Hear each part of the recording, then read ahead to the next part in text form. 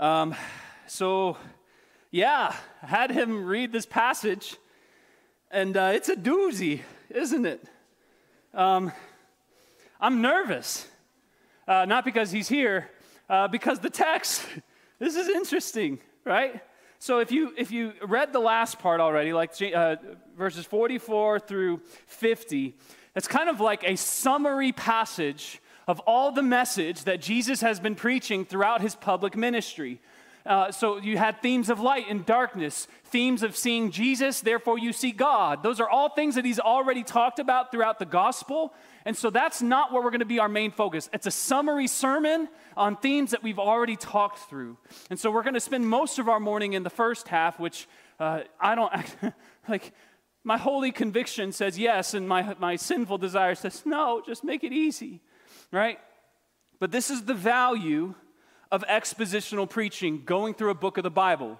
It means you're just not going to get my favorite passages. You're going to get passages from every part of God's word that say some hard things too. So I hope you're buckled in. You did actually just sing a song where you said, God, show me who you are. Like, show me who you are and fill me with your heart. Like, man, this is going to show us a little bit of who God is, and you get to decide that, right? Now, the reason why I'm nervous, and if you didn't know this yet, this passage itself, the verses 37 through 43, raise some really, really, really hard questions. Very difficult ones. Questions that divide churches, questions that have divided denominations. Whew.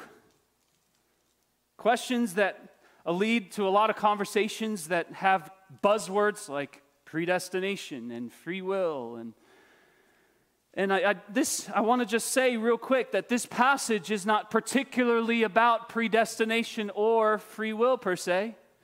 That's not its main theme, though this is a helpful passage to reference in light of that bigger conversation.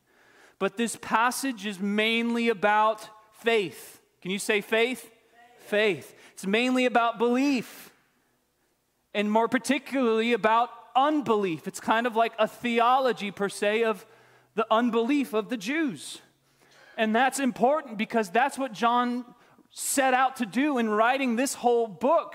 He says at the end of the chapter, or at the end of the book of John, his gospel, why he wrote this book. He said, these signs, though there were so many more that he didn't write about, these signs are written so that you may what? Believe that Jesus is the Messiah, the Son of God, and that by believing you may have life in his name. He's writing so that you will believe, that you will make the choice to believe. That's his impetus. That's why he included all of this. And so this passage talks about belief. It talks about faith, how we believe, how we can believe, and how we sometimes can't believe. Now, he's going to answer a very particular question that I'm not sure some of us have been privy to yet or thought of, but it's a very obvious, blatant question. Why didn't so many people believe in Jesus? Why were there so many who didn't believe in Jesus? And again, I'm just going to reemphasize, this is a very difficult text. It's very hard. So as we dive into this passage, I need you to commit to me as I commit to you these few things. First, I commit to you to stay united to you regardless if you agree to me or not. I commit to that. I'm not asking for uniformity here. I'm asking for unity here. Because we are one body, the church. And at this issue, this doesn't define the gospel. In fact, this doesn't cancel out the gospel. This is a secondary or tertiary issue, depending on where you put it. This is not a closed fist issue. You know what are? The gospel, Jesus Christ, his deity, his incarnation, his substitution, his restoration and resurrection, and our restoration back to God. Those are closed fist issues. You can't agree with me on that. We can't stay united as a church. Oh, but when we're talking about issues like this, where we have some confusion and heartache, these are kind of open-handed issues. And by that I mean open hand, let's just keep walking together if we have disagreements on this. So I'm asking for that commitment first. Would you commit to me as I commit to you? Please, we're covenanting to be united as the body of Christ. Secondly, here's another commitment that I ask for. as we dive into this text. The second one is, please don't be theologically rigid. This may poke at some of your beliefs, and the clearest explanation of the text, if it's conflicting with something in your heart, not the gorilla, something in your heart, and you have issues with it, we are a church that humbles ourselves before a clear explanation of God's word. So we don't redefine this. So my invitation to you is to have theological humility, not humidity. I don't want you to be moist. Theological humility. We're holding God and His word as higher than our understanding. So those are some of the commitments, because we're holding this as the highest authority in all that it speaks to. And again, I want to emphasize, how we land on this issue doesn't compromise the gospel. That's what we're holding together. Now, I want to put this in context of where we are in the whole Gospel of John, because we're actually coming to an end of one of his first sections in the Gospel, right? So verses 1 through 18 started off as a prologue, kind of an introduction to Jesus, to the theology about Jesus. And then for a good chunk of John, 12 chapters almost, we have details about Jesus' public ministry. And you can see that if this is the outline of John, you can kind of say that, well, we're coming to an end of Jesus' ministry. You want to know why? Because the next chapter, he's up in the upper room and he's washing their feet, which, by the way, stay tuned for next week. That's going to be great. Now, with this, we're ending the public ministry of Jesus, and that's why he has this summary sermon. He cries out this message of the gospel that summarizes his mission, summarizes his message. So we're ending John, or Jesus' public ministry here, getting ready to head into his private ministry here. And let's just recall a little bit of his ministry, like how public it was. It was a ministry. He did things that turned the whole region upside down in his day and turned the whole clockwork of the world upside down in our day. From BC to AD, he had a message that transformed and is still transforming people today in his public ministry. If you can remember, John included so many signs and wonders. We're about to walk through them. Think of those things, all of those things. And yet, our verse starts out in verse 37. Even though Jesus had performed so many signs in their presence, they did not believe in him. A summary. They did not believe in response to Jesus. Now, the first part of this text, there's kind of three statements that we get from this. First, the Jews did not believe. Can you say did not? Did not. Now, keep in mind, John is pointing out all of the signs that he did. Like even though he had performed so many works and wonders in their sight, let's just kind of recall those, right? What was one of the first things that Jesus did miraculously in the Gospel of John? Turned water into wine. What did he do next? Well, the temple, right? That could have been him raising too. No, actually, he just used his voice. He cleansed the temple. He healed the nobleman's son from a distance. He healed the lame man. He fed the multitude of 5,000 with 5 loaves of bread and 2 fish. He healed the blind man in the temple. He raised Lazarus from the dead. Those were his works. But he also carried with those a message, a word. He talked a lot about who he is. He said, I am the bread of life. He said, I am the light of the world. He said, I am the gate or the door. He said, I am the good shepherd. He said, I am the resurrection and the life. All as he's doing these great miraculous works. And it wins John's heart. It wins the disciples' heart. So many people are flocking to him. So how can it be that so many people rejected Jesus?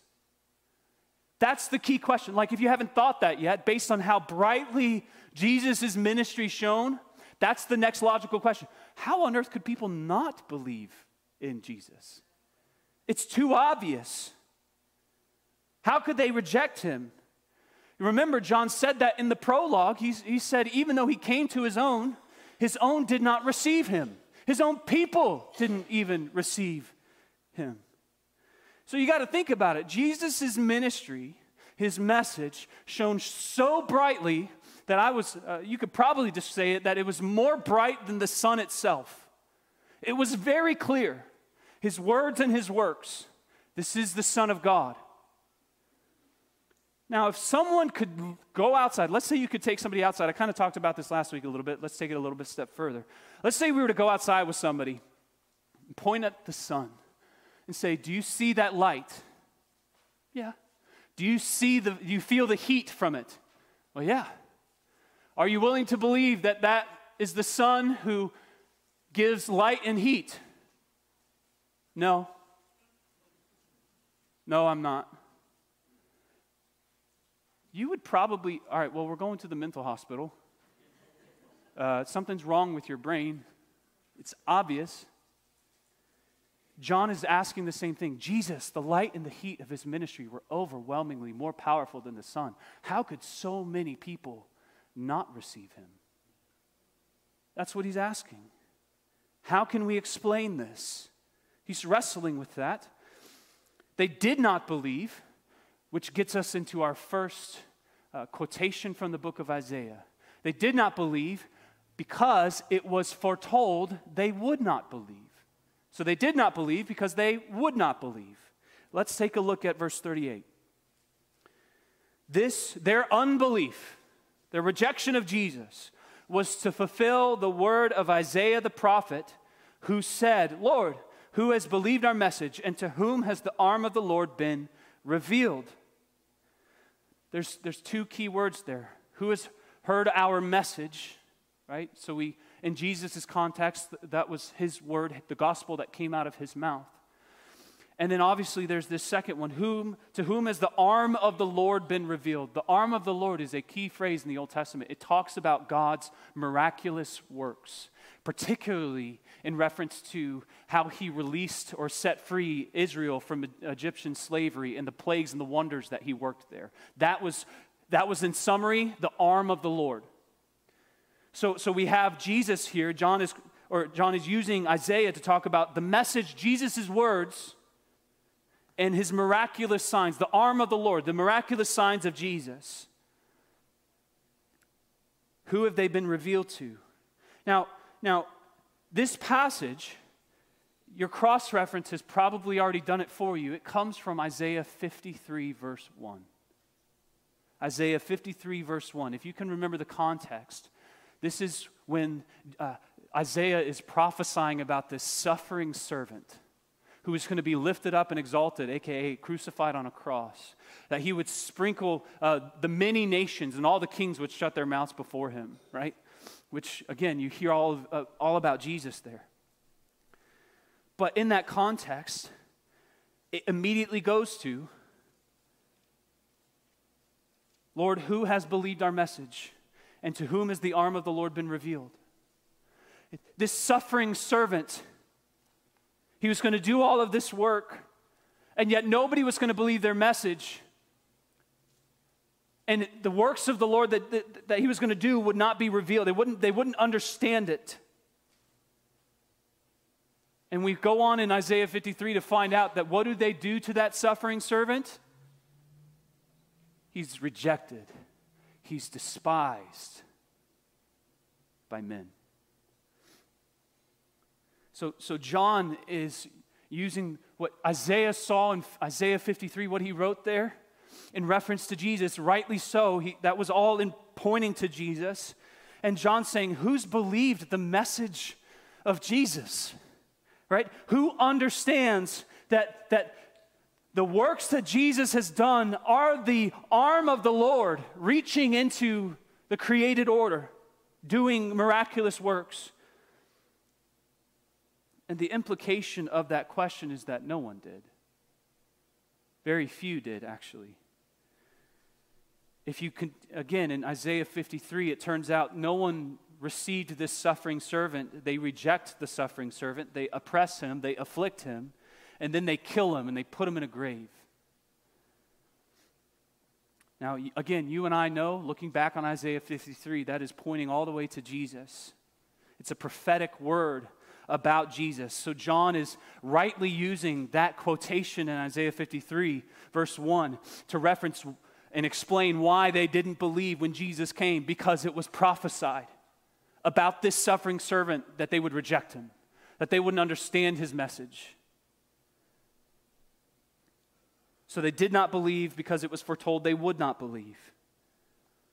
But John doesn't stop there. That kind of would have been nice, wouldn't it? If he had just stopped right there. There's a prophecy. No, under the inspiration of the Holy Spirit, he keeps on going. He says, they did not believe because it was foretold they would not believe, because John says they could not believe. They didn't believe because it was foretold they would not believe, because they could not believe. Oh boy. Look at verse 39. This is why the Jews, they were unable to believe. Because Isaiah also said, he has blinded their eyes and hardened their hearts so that they would not see with their eyes or understand with their hearts and turn, and I would heal them.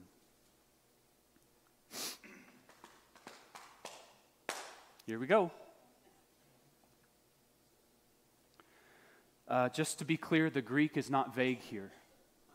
It's very simply translated. All of your translations say either they were not able to or they could not. They did not have the capacity to. They were powerless to believe. It was not within them to believe. They couldn't believe.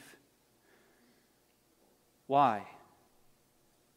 Isaiah gives the explanation. John uses Isaiah's explanation as his own. Because God blinded their eyes and hardened their hearts. Now, we know that's a quote from Isaiah. Some of you might not know that that's a quote from Isaiah chapter 6. Isaiah chapter 6. It's a passage that is often referred to in our own devotions to the Lord. It's a passage that's often quoted several times in the New Testament as well as some of the Gospels. Jesus quotes it in his ministry in Matthew and Mark when he's explaining why he speaks in parables, because when they see, they don't see. When they hear, they don't hear. You can see it in the end of the book of Acts when Paul is talking to religious Jewish leaders and tells, because they were probably wondering, why aren't our people receiving this Jesus if he's who he says you say he is? You can see it quoted elsewhere in the New Testament as well. God blinded their eyes and hardened their hearts. Now, you might be struggling and you're trying to reach for things, and you might think, well, maybe John is just referring to an Old Testament example. Maybe it's just an example he's trying to give here. It's not the actual reality of what's happening in this passage. Well, here's the problem. Isaiah was pointing to Jesus when he said that. Look at verse 41 in chapter 12 in our text. Isaiah said these things because he saw his, a.k.a. Jesus' glory, and spoke about Jesus. So John isn't just referring back to Isaiah as an example in the Old Testament for a mere explanation. John is saying that Isaiah wrote these things in reference to Jesus.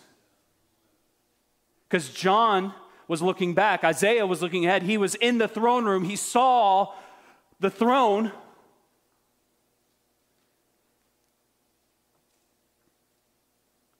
So I think at this point, no matter how you take this text, right, you can turn it upside down and try to read it backwards.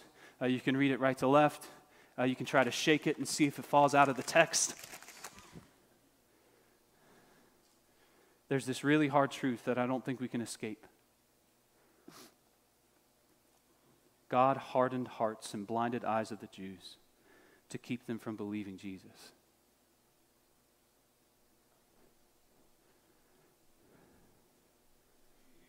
That is a very hard truth to swallow, and I know many of you have wrestled with that for a long time. Some of you are just now starting to wrestle it because you're newer to your faith and you're growing and you're wanting to know Jesus more. It's a hard truth to swallow, and so You could do that, right? Like you could pull what Thomas Jefferson did.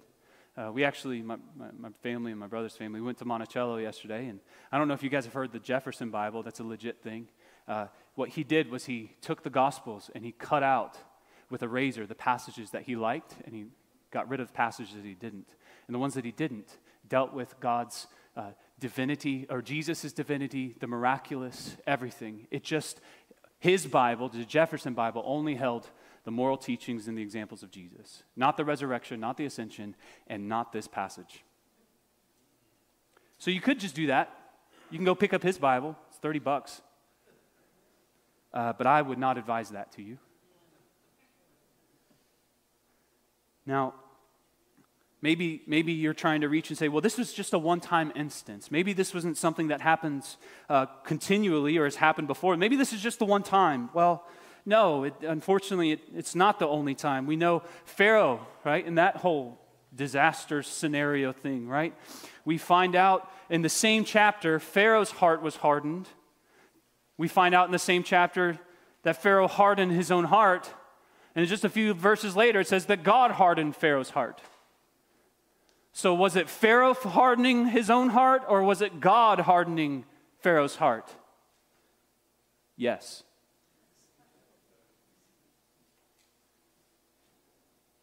Or even if we were to look at Isaiah's example, in Isaiah 6, right? That whole atoning, his sins are atoned for, and then God says, whom shall I send? Who will go for me? Pick me, Lord, I'll go. The message that God sent Isaiah with was this. Keep on seeing, but don't see. Keep on hearing, but don't hear. It was this passage that Isaiah was told to go to the Israelites.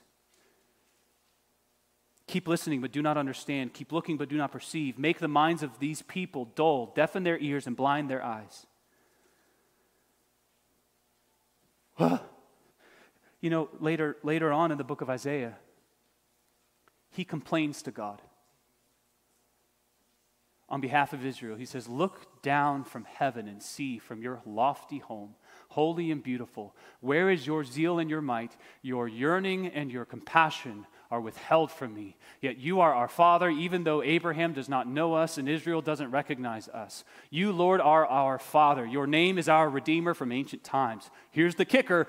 Why, Lord, do you make us stray from your ways?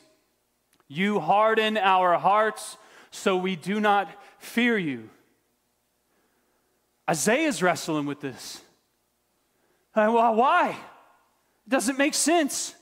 So you and I both know all the mishap and the trouble that Israel caused the Lord once he set them free from slavery to Egypt, all the silliness that happened in Israel, how their hearts were in love, and then they hated God, and then they wanted to go back to slavery, and then all this stuff, and they get into the promised land, and they're like, hey, God, and they're like, no, other idols, and they're like, oh, I want God again. No, but now I want my idols. And he's like, all right, I'm sending in an army to exile you. Which that's another example. Was it the army who came, or was it God who raised up the army and they came? Yes. Was it God who hardened Israel's hearts, or was it Israel who hardened their own hearts? Yes.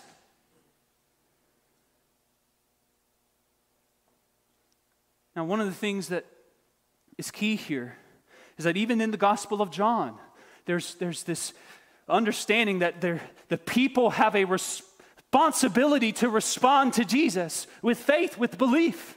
Right? They have a responsibility to hear his commands, and they're told to keep them. We've got to do it. Oh, and then John goes on and says this: no one can come to me unless the Father who sent me draws him.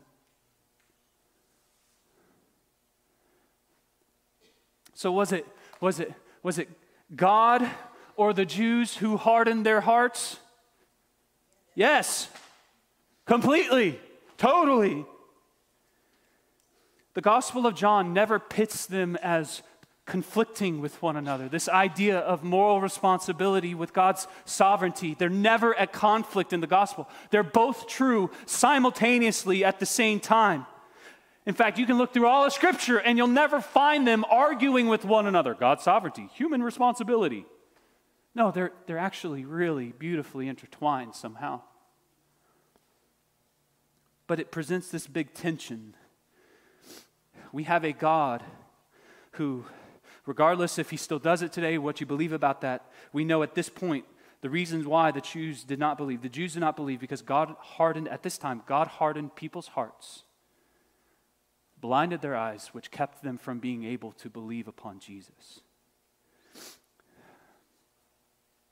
What about free will? What about our ability to respond? Like, how is that love? How can God fringe on that human right, that fundamental right? How can we have both? How can God be both sovereign over our will and we have our own moral will free, right? Like, I've got an answer for you. Here's the answer. I don't know.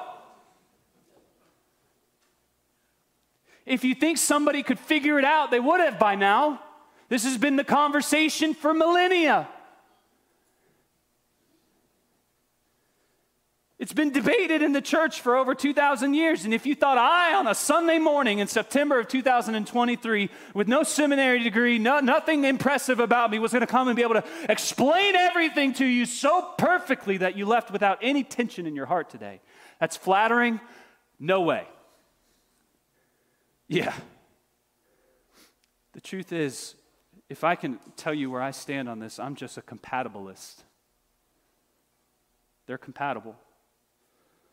Somehow, some way. Both are true. And I don't know how, but somehow they're working together.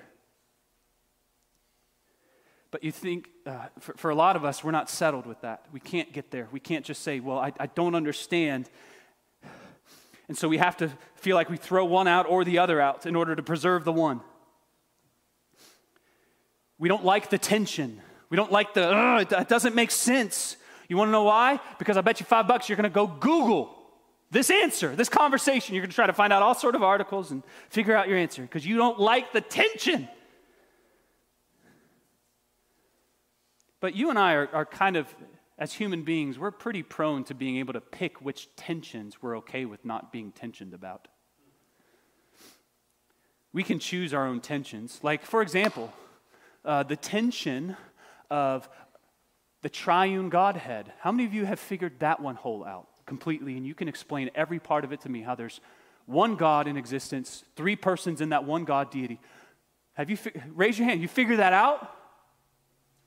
Oh, I haven't either, right? But you're okay with not knowing the full extent of that one because it doesn't affect your rights. Did I just say that? Oh, Lord. We're okay with that one because it really does if you think about it, if you actually follow it to a conclusion. We pick our big issue, like a really big issue like the Trinity, and we're okay not understanding it. Or you pick a really small issue, like how many of you know who the Nephilim are? Are you at tension about that? Yeah? Oh, but I don't care. I don't have to know. Oh, but this issue, it affects me. Just a quick point of challenge. Don't you think there ought to be some things about God that you and I can't explain?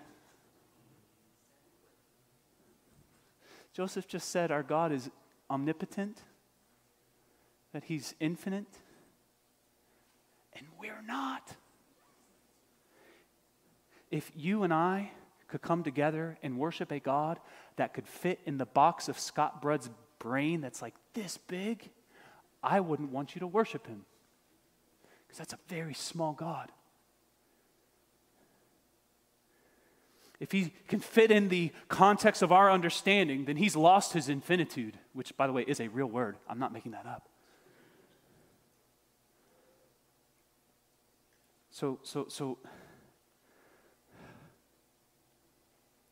I also want to kind of explore the logical conclusions to the end of if we were to take away God's sovereignty over human will, to preserve the fullness, the freeness of human will, of free will.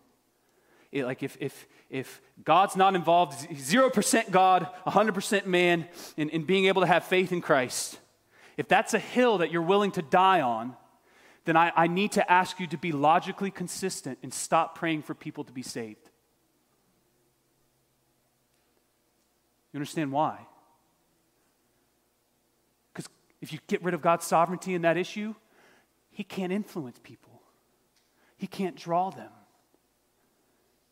So stop praying for people to be saved. If that's the hill that you want to die on, you get rid of God's sovereignty over human will, oh man, it is totally up to you and up to that person.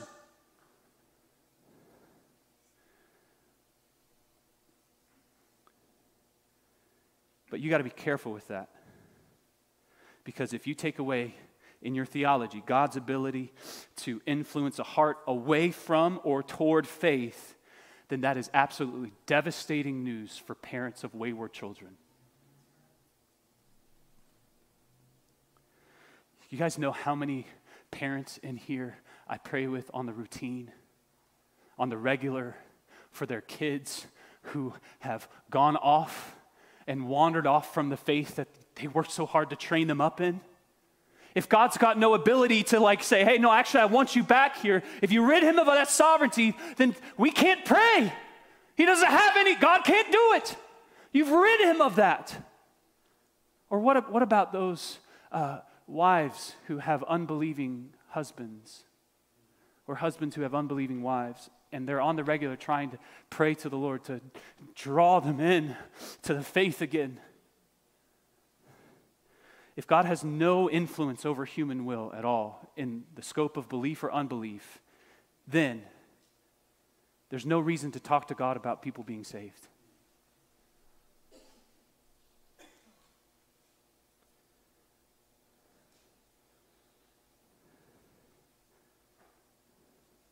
But that's not ultimately what this text is pointing to. That's the logical conclusion, one of the logical conclusions that you can go to. But this text is preserving both human responsibility and God's sovereignty. And it's saying that they're both good, right, and true. And I don't know how they work out.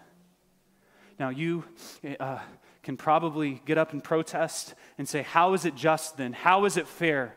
How is it right? How can we have free will and God's sovereignty be over our will at the same time? Well, Paul actually gives us a response that I think is actually directly towards us. What should we say then? This is Romans 9. Is there any injustice with God? Absolutely not. For he tells Moses, I will show mercy to whom I will show mercy, and I will have compassion on whom I will have compassion. So then it does not depend on human will or effort, but on God who shows mercy. For the scripture tells Pharaoh, I raised you up for this reason, so that I may display my power in you, and that my name may be proclaimed in all the earth. So then God, has mercy on whom he wants to have mercy, and he hardens whom he wants to harden. So will you say to me, therefore, why then does God still find fault? For who can resist God's will? But who are you, a mere man, to talk back to God? Will what is formed say to the one who formed it, why did you make me like this? Or has the potter no right over the clay to make from the same lump one piece of pottery for honor and another for dishonor? And what if God, wanting to display his wrath, to make his power known, endured with much patience objects of wrath prepared for destruction? And what if he did this to make known the riches of his glory on objects of mercy that he prepared beforehand, on us, the ones he also called, not only from the Jews, but also from the Gentiles?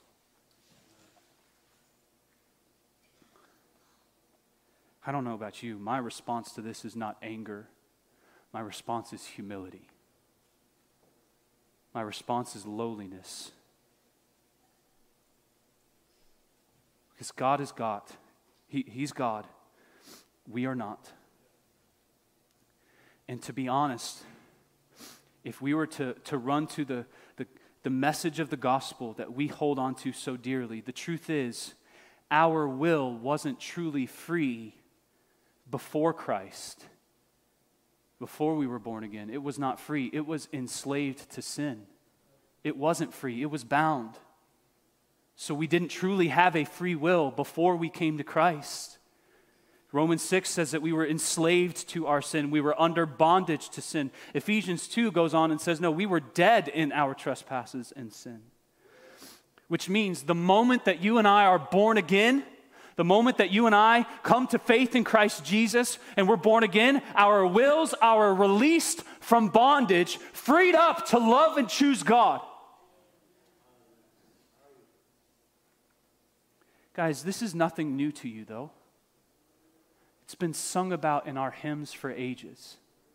Charles Wesley, and Can It Be? Verse 4, long my imprisoned spirit lay, fast bound in sin and nature's night. Thine eye diffused a quickening ray.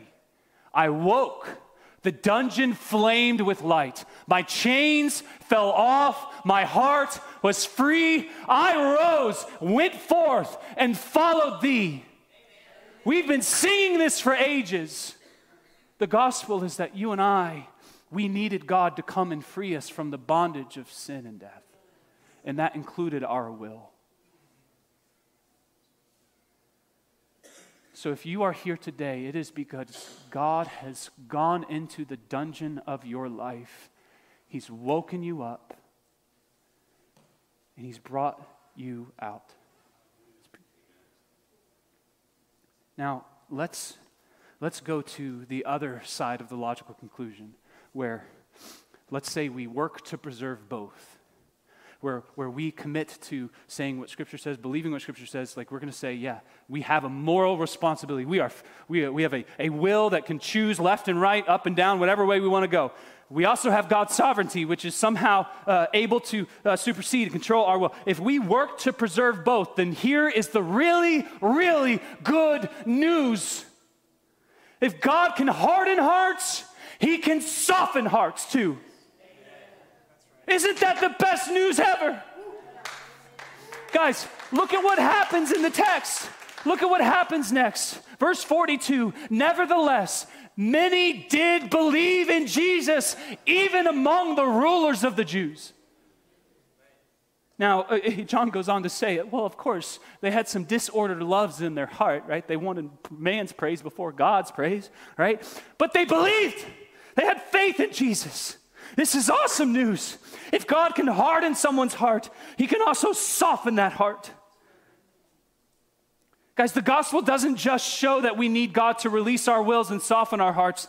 Deep down, if this is the way it works, if we're working to preserve both, I think that in the end, you and I really want God to be sovereign over human will. We want that. We need that. Because what He can shut, He can open.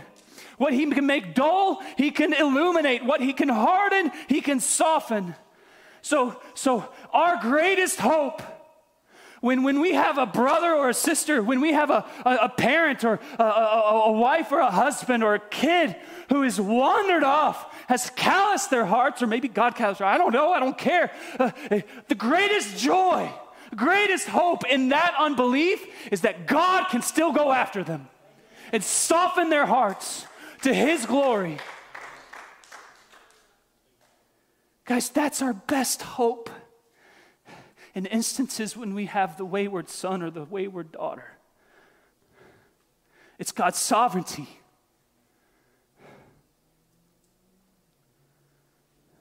So yes, both free will and God's sovereignty are true, and they're right, and they're good, and they're really good news. Because if it was all up to you, you'd have every reason to be anxious and not get out of the bed in the morning. But if it's all up to God, then you could just be apathetic and do nothing. No, it's both. Guys, the only way that I can demonstrate this is from my own personal story.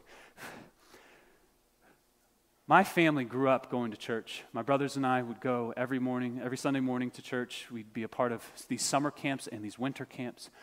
I would hear the gospel for the first 15 years of my life. I would recite the gospel for the first 15 years of my life. I could tell you, I even got baptized because I could convince the elder in our church that I was saved, because I could just recount some truths.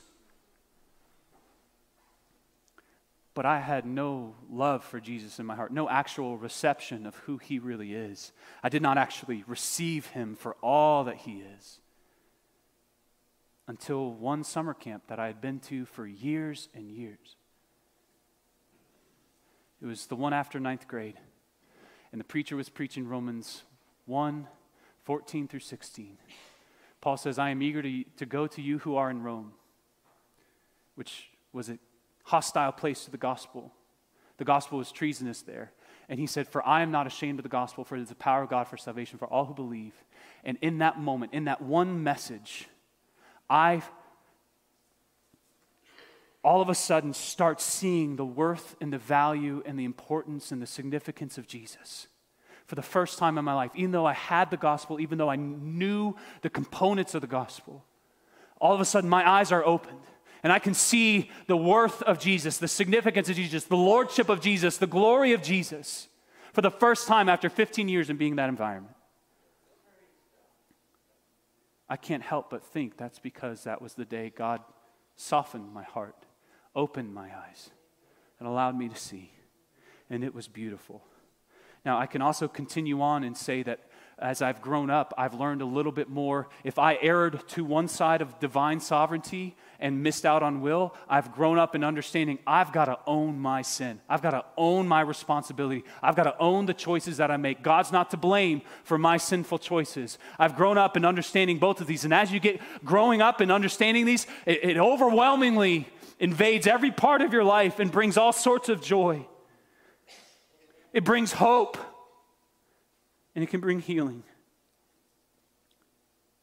God who hardens hearts can also soften hearts too, which is our greatest hope, which means your son, your daughter, your husband, your wife, they are never too far gone. Their hearts are never too callous for the Lord to be like, nope, actually, let me change that. And if you're here today, which obviously you are here today, if you're trusting in Jesus because you made a choice to follow him, it's also because God has invaded your dungeon, brought you out, and rescued you from the bondage of the night.